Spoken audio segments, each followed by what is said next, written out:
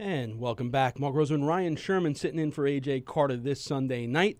Joining us now is a man who has done it all in the game of hockey, as he's a former professional ice hockey player and referee. He played in both the World Hockey Association and the National Hockey League. He was a teammate of Mark Messier for the Stingers. His last season of professional hockey was 1979-1980 with the Quebec Nordiques. After his playing days ended, he had a lengthy career as an NHL referee. He officiated 1,010 regular season games, 49 playoff games, the 1987 Canada Cup, the 1991 Canada Cup, 2 All-Star games. He also played one game, albeit for the fictional Long Island Ducks, as he was an extra on the set of my favorite movie, Slapshot. It is a pleasure to welcome back Paul Stewart to Sports Talk New York. Welcome back, Paul. Hey, I'm happy to be here. It's absolutely our pleasure, because you know what? I went back March 27th, 2011, 8 years ago. We had you on our show for the first time, and I remember I was so blown away by the way you spoke, the different stories that you had. You and I started talking about a book back then. I had never done a book. Since then I've been able to do 5 of them. So I was trying to find some co-authors that could get your story right. I had to step aside because I wasn't doing right by it. But as you have always done in your career, you persevered, and 8 years later, You Want to Go is out. How proud of that book are you? Well, I'm proud of it for many different reasons, and I appreciated your help because in many ways the whole aspect of putting a book out, as you well know, is a tedious job, and it takes many hands to get the batter right. But particularly I'm proud because of the fact that it's not just a hockey book. It has a lot of other stories and meanings to it, especially for those folks who are going to hear on a very hot summer day the coldest words that you can hear, which is you have cancer. And it's happened to me several times, and I do admit that perseverance and a little bit of grit has kept me going. Absolutely, and I remember, taking the ride up to the Cape, and one of the times you got emotional was talking about that day, and you have a chapter in the book dedicated to that as well. But let's first start off with the title, You Want to Go. It kind of has double significance. Can you tell our audience a little bit why that was the title you went with? Well, how many times have we said to our friends or our spouse, I'm going out, do you want to go? And in hockey, on the ice, when two tough guys might face one another, they would look toward each other, and the attitude would be, you want to go. And you nod, and you give it the gunfighter's look, and off you go. And in particular, my first game in the NHL against the Bruins, it was Terry O'Reilly who I said it to, or he said it to me. Regardless, we both acknowledged that we had our jobs to do, and we did it. But more importantly for others, my dad was a great sports official collegiately. He did 3 sports, football, hockey, and baseball. He did the NCAA men's ice hockey championship on 6 occasions. He did 19 Beanpot finals. He did the College World Series in baseball in Omaha. He also did football games such as Army Pitt and Harvard and Yale and things like that had significance for college football, plus coaching and teaching at Boston English High 37 years. He only took 5 days off for sick time. And the fact is that he would often say to me, I'm going to Harvard tonight, you want to go? Or I'm going to Cornell this weekend, you want to go? And I always wanted to go. And as we conclude the prelude of my book, the preface, I do say to the readers, well, this is a little taste of what this book is about. If you want to take a walk through the rest of my life, turn the page if you want to go.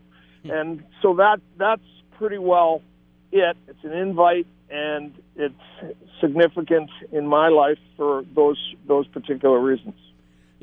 Back 8-9 years ago when I was preparing for the interview and I started reading about your grandfather, I was totally blown away. And for me, it was like I unearthed this buried treasure, because the more people I spoke about to this in hockey circles, people really didn't know the impact that your grandfather and what he did. I mean, he truly was sort of like Forrest Gump. So for those in our audience that might not have listened to us back 8 years ago, tell them, about your grandfather, because to me, he's a documentary waiting to be made.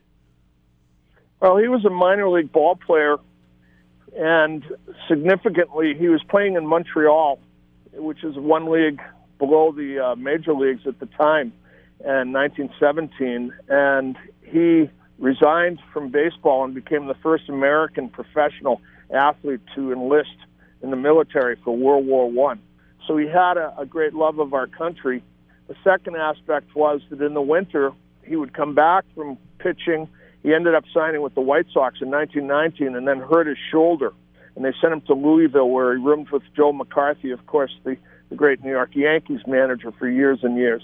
And he persevered in baseball until it looked like that door was shut as far as playing. So he started managing, and then he became an umpire. But at the same time, in the winter, he would come home, and the only building that could house hockey or skating in the winter was the Boston Arena. It was also a multi-sport facility for track and boxing particularly. And he was the manager there working for Walter Brown, who was the founder of the Celtics and the head of the BAA, who also started the Boston Marathon.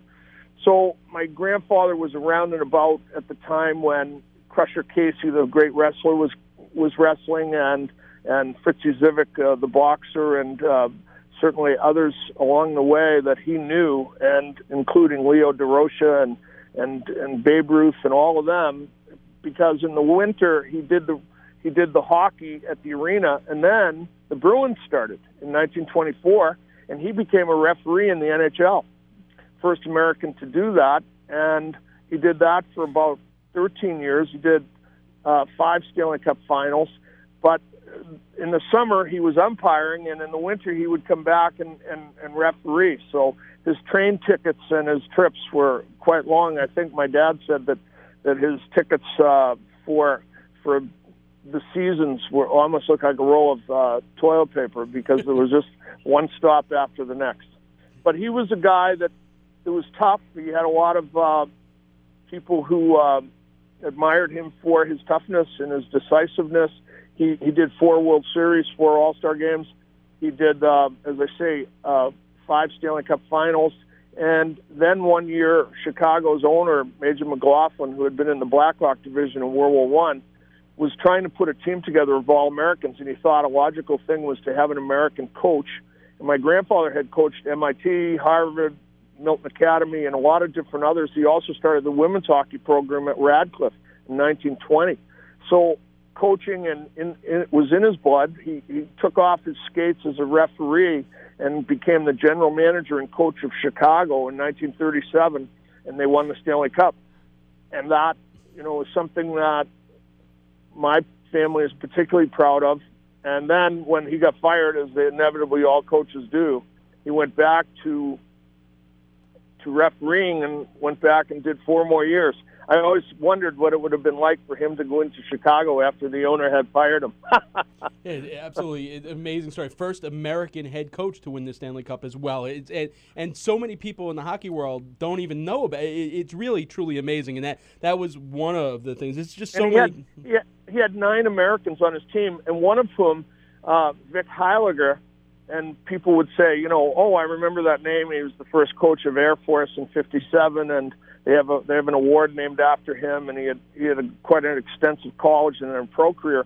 Johnny Mariucci and others, but Mike Caracas, the goaltender. But a lot of people don't realize that Vic Heiliger's brother was Moose Heiliger of Easy Company of the Band of Brothers. Yeah. Wow. Absolutely, that's what I'm saying. It's just phenomenal. Like that is a documentary waiting to be made as well. We mentioned in the open about your one day with the Ducks and the movie Slapshot, but your ties to that movie are deep, as one of your first teammates in professional hockey was none other than Bill Goldie Goldthorpe. And your first interaction with him at the team's Christmas party is really something that could have been a scene right out of Slapshot. You want to tell us a little bit about how that went? Well, I had left the University of Pennsylvania on December 13th and had asked for a tryout, took a $14 bus ride from Philadelphia up to Binghamton. They were the worst team in, quote, the worst league. Bob the Hound Kelly suggested they used to practice at our rink at Penn. Pick the worst team in the worst league and asked them for a tryout and go from there. So I did, and I was fortunate to do okay in the first few games, and they signed me to what I thought was a magnificent contract, total of $250 a week. I was living in a motel, and I brought home about $193.50. But they had a Christmas party with the cold cuts and guys having a few beers, and I was getting to know these fellas, and I'm sitting at the bar with my back to the door, and a fellow tapped me on the shoulder and he said, "Are you Stewart?" And I turned around and I said, "Yeah." And he whacked me, and he knocked me right off the bar stool. He sucker punched me, and it was Billy Goldthorpe. And Roddy Bloomfield, who was the double for Paul Newman in Slapshot, was the captain of our team. And he said, "Don't go outside unless you can beat him." I said, "Here, hold my watch. Come on, let's go." And I grew up in a neighborhood called Dorchester, Mass. And, maybe a little not as tough as Hoboken, but not too bad. We have those Wahlburgers and a few other different people. But long story short, I had the better of Goldie, but I wasn't really, I was in the festive mood and really excited about being a pro hockey player at $250 a week. But I had him up over my shoulder, and the guys are yelling, "Throw him out in traffic and throw him through the window," and all. I mean, there were a lot of suggestions, but I let him down, and he bit me.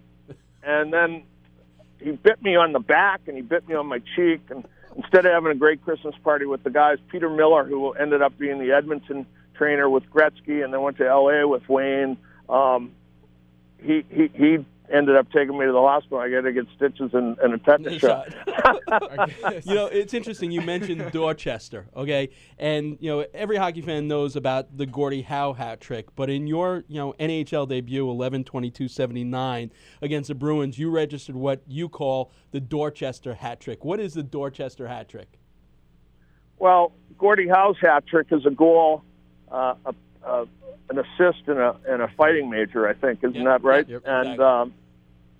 I tell people I scored 2 goals on the record in the NHL, one in Vancouver and one against the Islanders, Chico Resch. But on my first night in the league, I had a hat trick, and people say, what kind? I said, well, I fought O'Reilly, Jonathan, and Secord right in a row.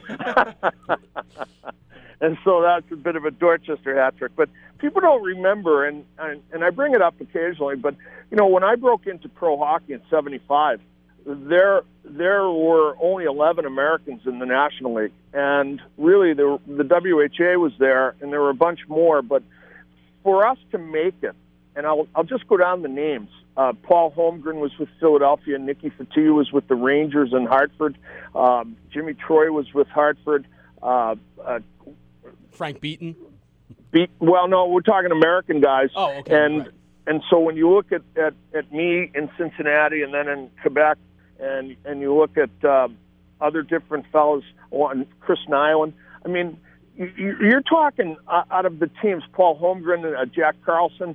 I mean, you're talking half of the 19 teams in the NHL at that time had American guys as their tough guys. Okay. And it really reflects on the fact that we were minority guys, and that, just similar to when you see, Spanish guys now and back, in earlier times, Jack Dempsey and such with the Irish guys that broke in, and then it was Joe Louis with the black guys, and you see it was really a minority type of way that was the only door open for us. We had to actually push it open to get there. You had to fight your way in, absolutely. One of the chapters in the book is called Battling to be a Blue Shirt. And if I remember correctly, when you were trying out for the Rangers, your roommate at the time was a kid named Mike Eruzione. What do you remember about your time in Ranger camp and trying to make the New York Rangers? Well, John Ferguson had been coaching, and they played Atlanta. And Kurt Bennett, who played at Brown, who was an All-American big guy, 6-degree black belt, 6'6". Dave Maloney cross-checked him in Madison Square Garden. This was late in the season, March, and we were all watching the game at a little pub up in Binghamton, and Kurt Bennett took one stride and turned and threw his glove, and he smoked that guy, knocked him flat cold. And Ferguson, went on television, radio after the game, I'll find myself some tough guys and everything. And of course, not being that shy, I called them the next day, and I got put on their what they call the negotiation list. That they owned my rights for 2 years, and I felt that getting a chance to play in New York, which is probably the most prestigious of all the teams at the time, more so for me because I was an American kid and in New York, and the whole thing to me was so exciting. And Hadfield and Jockman and Rod Gilbert, especially Rod Gilbert. So you look at that opportunity, and I trained like a bug to get ready for that camp. And we had a rookie camp in Pointe Claire. We played a whole bunch of teams up in Quebec, and I wanted to prove to Ferguson and John Guy Talbot that I was going to do whatever it took, and I would never back down from Kurt Bennett or anyone else. And I never did back down. I always said yes. When they say, you want to go? I say, oh, yeah, no problem. I'll meet you right out there. And so long story short, they took Nicky, rightly so. He was a bit bigger and a little more experienced than me, but I played one exhibition game. I lasted 81 seconds. I bought $800 worth of tickets for my family, and John McCauley, God rest his soul, was the referee, and he tossed me. I fought a kid named Steve Short from Philly, and I hit him, knocked him down, picked him up, and I grabbed him by the back of the sweater, but I also got some of his hair, so that's what John McCauley tossed me for gross misconduct. So I always think that if I had played that whole game, and I was playing well. I had a shot on net. I had a big hit in the corner on Kelly, the guy that told me to get on the bus and take the Works team and get a tryout. But playing against the Flyers, I mean, what a better way to prove your toughness. And in those days, that was my ticket. So that's what I had to do. I'm sorry it didn't work out. I ended up going to the WHA. I started making some real good money at the time. And I made my bones over there, and then I had a chance, of course, to finally get with Jacques Demers again after he had coached me in Cincinnati, and I went with Fatorik, and Jamie Hisselt, and we went to the Nordiques, Les Nordiques, and I got to practice my French.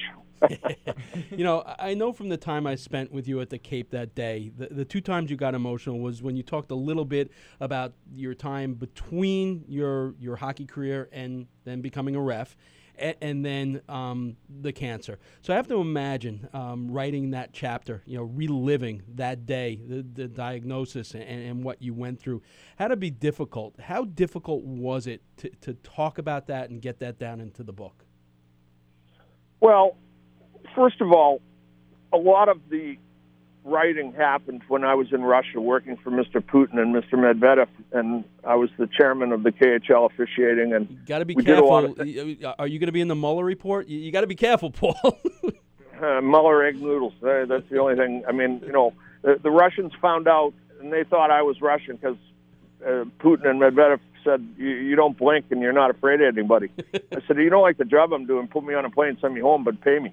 And the fact is, you got me over here to tell you the truth and fix this. And it's the same thing. I can do the same thing with the NHL right now. I think that they need a little bit of decisive coaching and a little strategy and a little positioning work. But long story short, going back to the question, my whole aspect of dealing with cancer was that tough things happen to tough people, and you don't get to be tough unless you face tough stuff and you deal with it. And I think a lot of people were watching.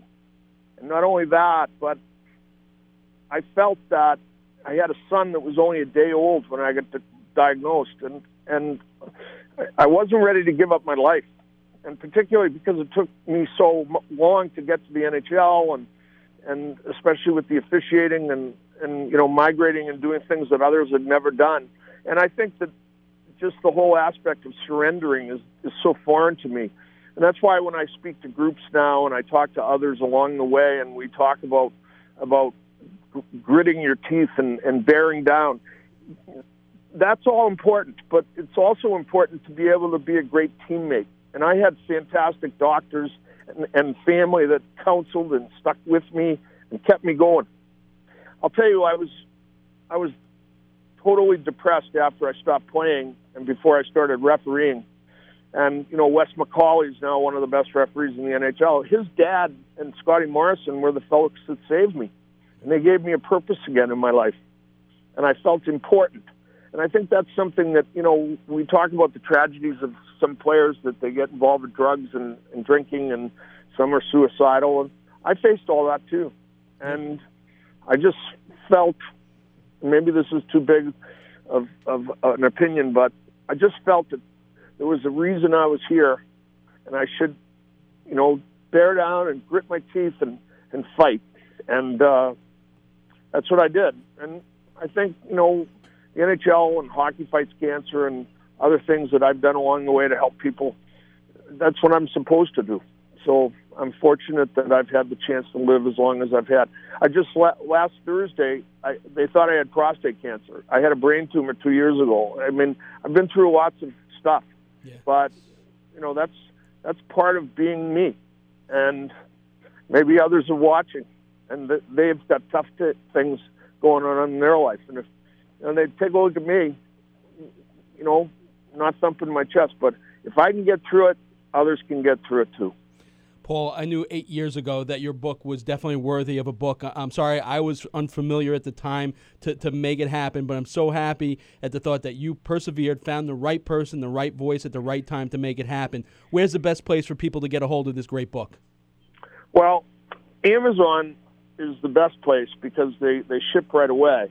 And I go around now and do signings, and I gave a speech several weeks ago in Pittsburgh for several hundred USA hockey coaches, and a lot of people bought my book. So you can get the book on Amazon, and if you want it autographed or personalized, we can do that. And the fact is that out of that book spun another book, a children's book called The Magical Christmas of Paul Stewart. I had written a story out of my book for Huffington Post, and public radio bought into this story that I told about my first pair of skates and Christmas and such. And the young son of my agent took it and turned it into a school project.